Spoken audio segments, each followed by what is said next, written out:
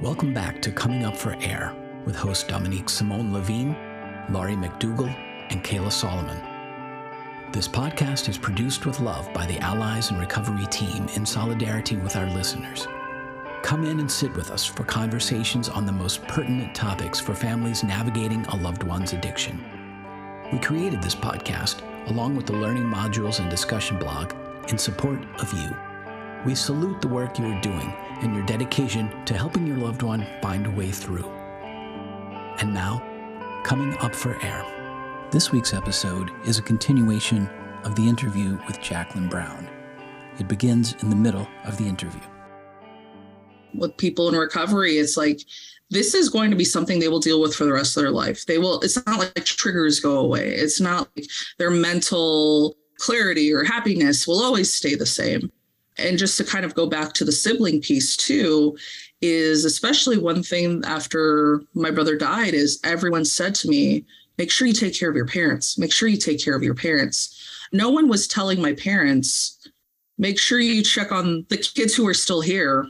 And I know that when it comes to a situation where you have 3 kids and one of them is struggling, the focus goes to that kid who's struggling. And I don't hold animosity to Mark. Once he died, the focus has still been Mark. And I can't even imagine what it's like as a parent to lose a child. And I say, when I went to my therapist, she said, since you played a parental type role for him, you have complicated grief. You have the grief of a sister, but also this, I watched him grow up. I helped raise him. So I will say from the sibling point of view that it's definitely hard to be seen even after your person passes away, because then the focus shifts to, well, how are your parents? As if me and my sister were very resilient. We were the ones who planned the funeral 3 days before Thanksgiving. I don't know how we operated in this way with 0 sleep, but we just did it because that's just what you do. Like, my brother deserves this. So we thought, I don't care how tired, I don't care. We're going to write this story and we're not going to have someone else do it. And to this day, people will still ask me, it's going to be 4 years in November. People will still, first thing they ask me is, how are your parents doing? I'm like, I'm here too, I can answer the parent question, but I'm still affected. It is still very present, especially this time of year. I call October the time where it's like, all right, this is my curtain call. And then November, you're not going to see me. And then December, if you're lucky, you'll see me. But Christmas was his favorite holiday. Thanksgiving was my favorite holiday. Both have been ruined. And one thing my parents, and I say my parents, but really my mom, she wants to keep continuing on with these traditions that we did, but it's not the same. And so I find myself kind of being an a-hole because I'm like, I don't want to do this. Like, we have a missing person here. We can't keep doing this. So there's also that struggle between siblings and parents. So Jacqueline, if you were to describe what you need, we're going to turn this around. So this is your time, okay? It's from now until New Year's. This is the hell begins. Yep. If somebody turned around, which we're doing right now, and asked you, what do you need? What do you want? What would help you during this time of year? What would the answer be? I would say that people just checking in means more than anything. Just saying, hey, just wanted to see how you're doing. The date, and I don't like to call it an anniversary. I say that just for brevity, but I'm not celebrating anything. That's what I associate. But on that day, just reaching out and saying, I know this is a tough day for you. The holidays, my friends know how tough the holiday is. Also, not putting pressure on me to be anywhere, and understanding and having some flexibility for the fact that, yeah, I may agree to this event 3 weeks from now, but 3 weeks from now, I could also be in a really bad spot. So I think having an additional sense of understanding that if us siblings are flaky during this time frame, we don't like to be. I hate being unreliable. I hate being flaky. But for so long, I have honored everyone else's emotions and not mine. So I think the big piece is just having this understanding that even asking me about my brother. I know some people might be weird about that, but it's rare anyone asks about him anymore. So I think that's kind of why when you said, let's hear your story, I started with my brother, because I'm like, here's a segue to talk about him. But I think just simple text, I'm thinking of you. If we hang out, someone asking me, what did Mark like most about Thanksgiving? What did Mark like most about Christmas? Having someone give me the space to talk openly about the elephant in the room is huge. And I don't think a lot of people, and again, everyone's going to be different. Let me preface that. Maybe some people don't want to talk about it because it's going to trigger them. I will say most, and this is sad that I even have this, most of my friends who've lost their sibling love to talk about them. And so obviously gauge your person, but I don't think if anyone's afraid of setting someone off, it's not going to be bad. It'll just, if they're tears, it's like happy tears of like, oh my gosh, I totally forgot about this. So I think the biggest thing would be just providing space and not ignoring the fact that this is going to be a difficult time every year. It's not like, oh, we're coming up on year 4, so you're like good, right? No, I'm not. So Jacqueline, so what I'm hearing you say is that basically, as the representative of the overfunctioners of the world, which yes. is pretty much everybody who's listening to this podcast, that, and I feel like this is huge. What you're saying is huge, which is that number one, you need to have space not to be an overfunctioner. You need to actually be able to be a whole person where you underfunction, where you're not reliable, where you're not okay, and not okay is okay.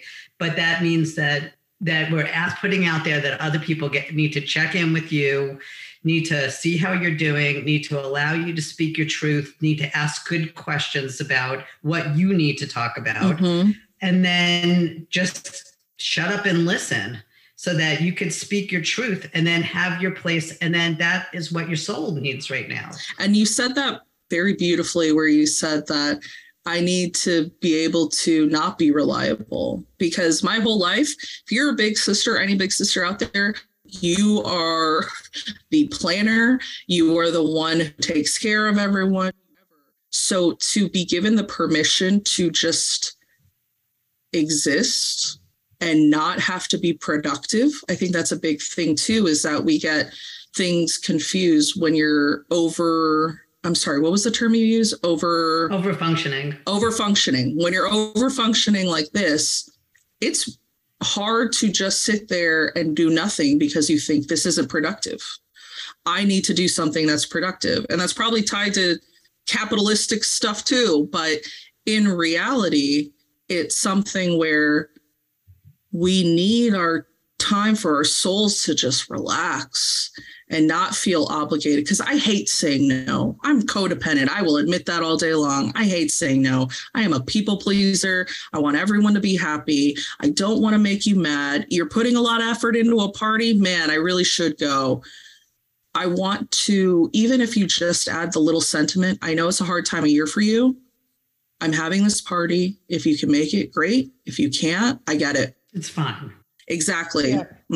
Make it okay. But the other thing I'm thinking, because we are talking to the overfunctioners on this podcast, is how do you, because this is great if the rest of the world listens and they're like, oh, this is how I could take care of Jacqueline, whatever. That's not going to happen. So when I think about this, it's like, how do you put this out there that this is your need in advance before you go into this time of year? Like, how do you explain to people what you need so that there's a shot that 1% of them might respond well?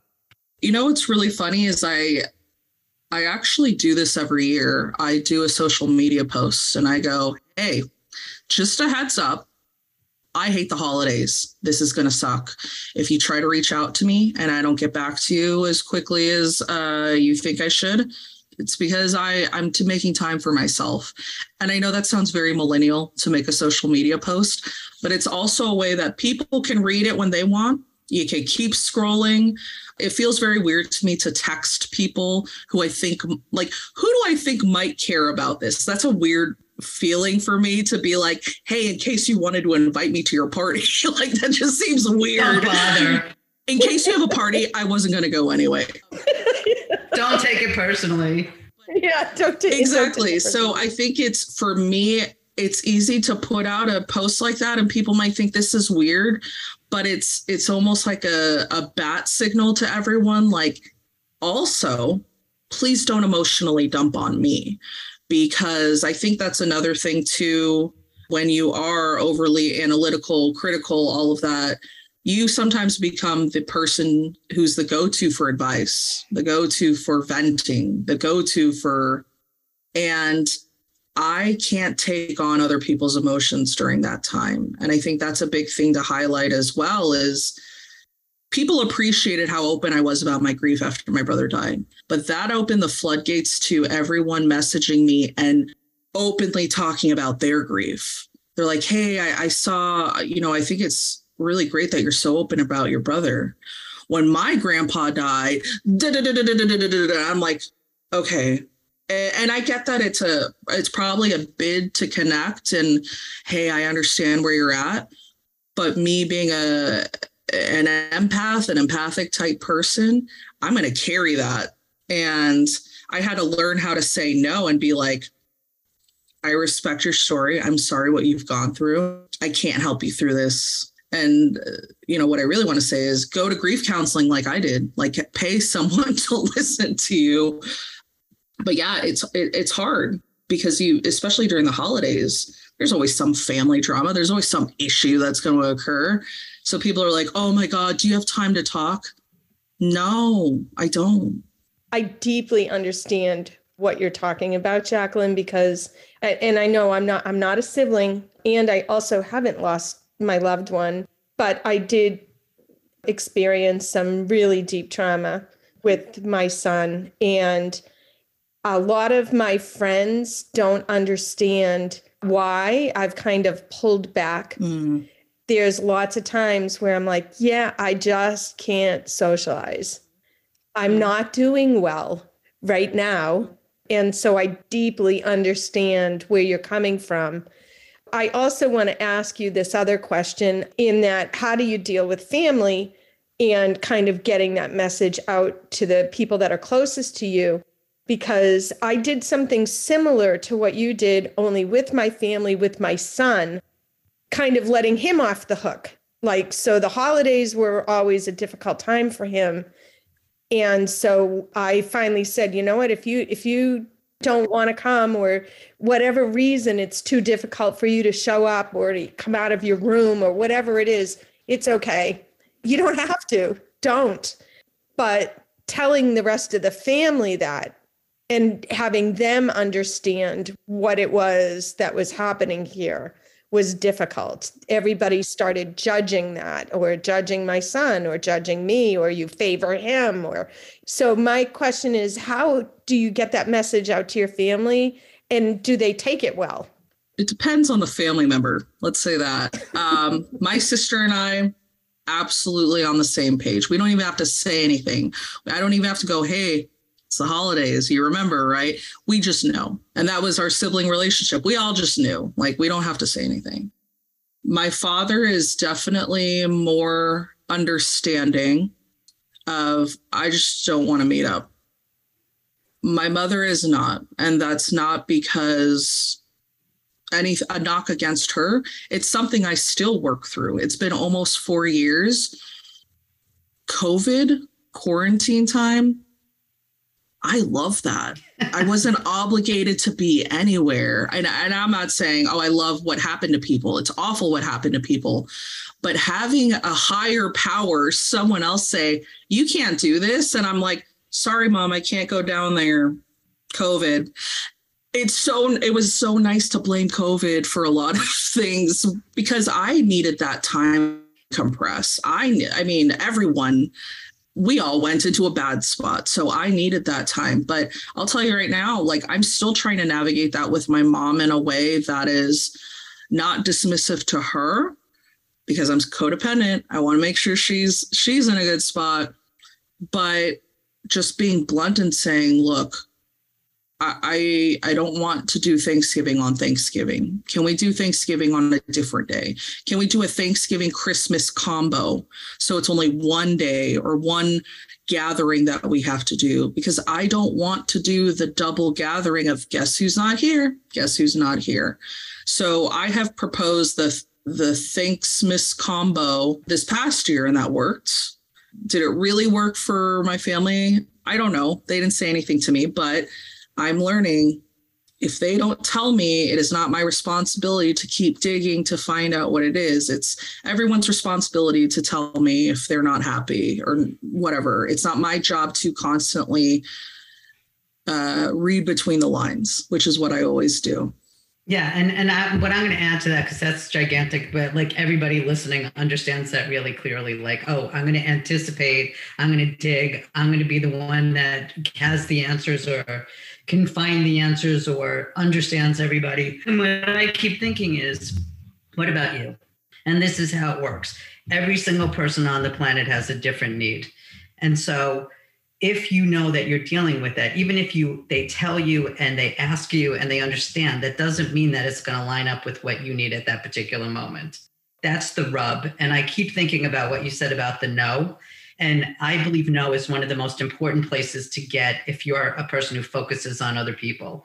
When you get to the no, then you're not doing automatic yeses. You're not doing things that are unacceptable to you. And you also are creating really good boundaries for yourself so that when you say yes, it has a different flavor to it. It's not just this obligation. It's actually a choice. So if you're a yes person, when you start doing the no piece, and it's funny because I worked on people a lot with this, it's like no is an actual freedom position. It is. And so it's a gift. And so even if somebody wants something and you get it and you understand, you still don't have to say yes. Exactly.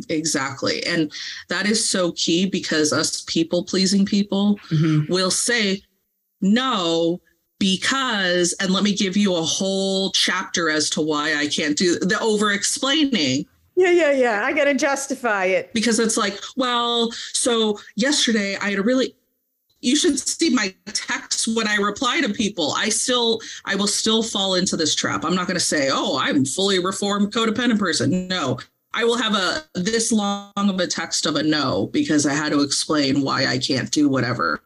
But in reality, there are times where I'm like, no, I can't make it. I hope you have a great time. And then I have to step away from my phone, because then I want to be like, because like I literally have to physically remove myself, because I feel like I'm rejecting someone and I feel like I'm going to upset them. So just know that if you're a yes person at the beginning, when you start to say no, people are going to feel rejected. Just want to put that out there, because they're like, what? I have to count on you. You're the yes person. But it's like, there are people that are no people, and nobody's surprised when they say no. So to me, it's like for you to, and I think this is a huge issue, and maybe one day we'll do this as a topic, but it's a huge issue to go from being a yes person to a no person, so that you actually can become a choice person and nobody sees you as one thing, so that you then become choosing the no. I often feel like, because I'm a yes person as well, and I've had to learn over time to be this no person. And I learned over time that when I say no and I add all the reasons why I'm saying no, I'm trying to convince myself. And it's like, no, I am convinced. Yeah, so I think that's fine. Just do it afterwards. Yeah. Right. So we have been talking now for almost, close to an hour, which is long for our podcast. And the other thing is we haven't gotten into a lot of stuff, and you need to come back. Yeah. Absolutely. Yeah, we're going to have to invite you back. Yeah, because I really want to hear farther into your story, because I know it's actually extraordinary. You have a lot to contribute, and your experience, I know, has transformed your life into this particular path. And I'd really like to discuss it with you, but we are at closing in on an hour. I want to tell you a couple of things, Jacqueline. I want to tell you that this interview has actually changed a few things for me. And I want to let you know this, that I'm going to start checking in on my daughters a lot more. I'm going to try and be more understanding of their needs to do their grieving and to deal with their process as far as having had to deal with substance use disorder in the family. I'm going to try all those things. And then on top of it, I have to let you know that my brother's birthday is November 16th. Oh, wow. So forever going forward on November 16th, I'm not only going to be wishing my brother a happy birthday, but I'm going to be thinking about you, Thank you. and your family. Thank you. So, Kayla, do you think It's hard for me to sum up Jacqueline because she's so clear. I'm sorry. I didn't. You were magnificent. That's why I know you're sorry for being so good. No. I'm sorry. Like, I didn't even factor in time because that is not your job. I just kept. Yeah. Okay. Not your job. Here's the codependent. I'm Back it sorry. up, I didn't do back the interview. That's not your job. No, that's our job. But the truth is that your story is so important and so compelling that we'll figure out how to use all of it, because it's not about you cutting yourself off, by the way. Isn't that the theme of today? So it's about us taking what you said and using it. So to me, what your story is about is how you as a sibling and as a parentified sibling, basically you took on this over-functioning piece. And what you've been grappling with the whole time, it's not since your brother died, but the whole time it's like, what do I do? How do I change this? How do I make this work? How do I take care of everybody? How do I actually step forward so that everything is fine and taken care of, or the best it could be? And at some point you realize, whoa, wait a second, what about me? And what's so incredibly helpful about hearing your story is that at some point you realized that you were in the story, and that you had to start taking care of yourself as part of the story. And that taking care of yourself does not mean necessarily doing so much. It also really, really means that there are times when you are not doing. And that's, to me, out of everything that you said, that's so important. Not doing is essential here. Not functioning is essential up to a point. So it's not like you're going to let yourself fall into a hole, but there are going to be times that you need to respect your process and back yourself up. Exactly. And that's a huge thing to highlight, is there's a delicate balance between depression and not functioning, which sounds really weird, but there is a very fine line between it. And it's very easy to fall into the depression side. So I appreciate that you highlighted that as well. So you're amazing. And we have to have you back because we have thousands of questions. I know. I'm so sorry. No, because you're just... We do. And I think we'll have to do a Jacqueline part 2. I would love that. This is the codependent version. This is the version where I was supposed to talk about myself and I did it. So now this is real life. So now I will be forced to next time because I already got my brother out of the way. So. Well, you started talking about yourself, so don't be... Yeah. I eventually made my way there. But I just want you to know this, and this is the dynamic that we all have to look at, is that you're apologizing for being magnificent. Okay, So I'm going to ask you to not do that because you did nothing wrong. You're amazing. And part of why this got to this place is because you have so much to say, and finally you're getting to say it. So that's a gift to all of us. This is not anything to apologize for. Your story is magnificent in all parts of it. It's just longer than 20 minutes. Yes. So can't put you in a little box. You can't put Jacqueline in the corner. I was going to say, us big sisters, don't you give us limits. I'm sorry. We don't listen. We don't listen. But thank you so much for thank you. I appreciate both of you, and I appreciate you inviting me on. I'm more than happy to come back on whenever you want. I love this. Awesome. So expect an email within a day or two of when we're going to have you back on. All right. Thank you both so much. So thank you to all our listeners, and we will definitely have Jacqueline back on. So thank you. Thank you, everybody. Thanks for listening. We hope this episode of Coming Up for Air spoke to you. If you're listening in today on a podcast platform that isn't the Allies member site, please take a moment to give us a 5-star rating. This helps others find the show more easily. If you have a suggestion for a new topic or a guest for the show, please reach out through the Contact Us form on alliesinrecovery.net. Special thanks to our hosts, our guests, and our production team.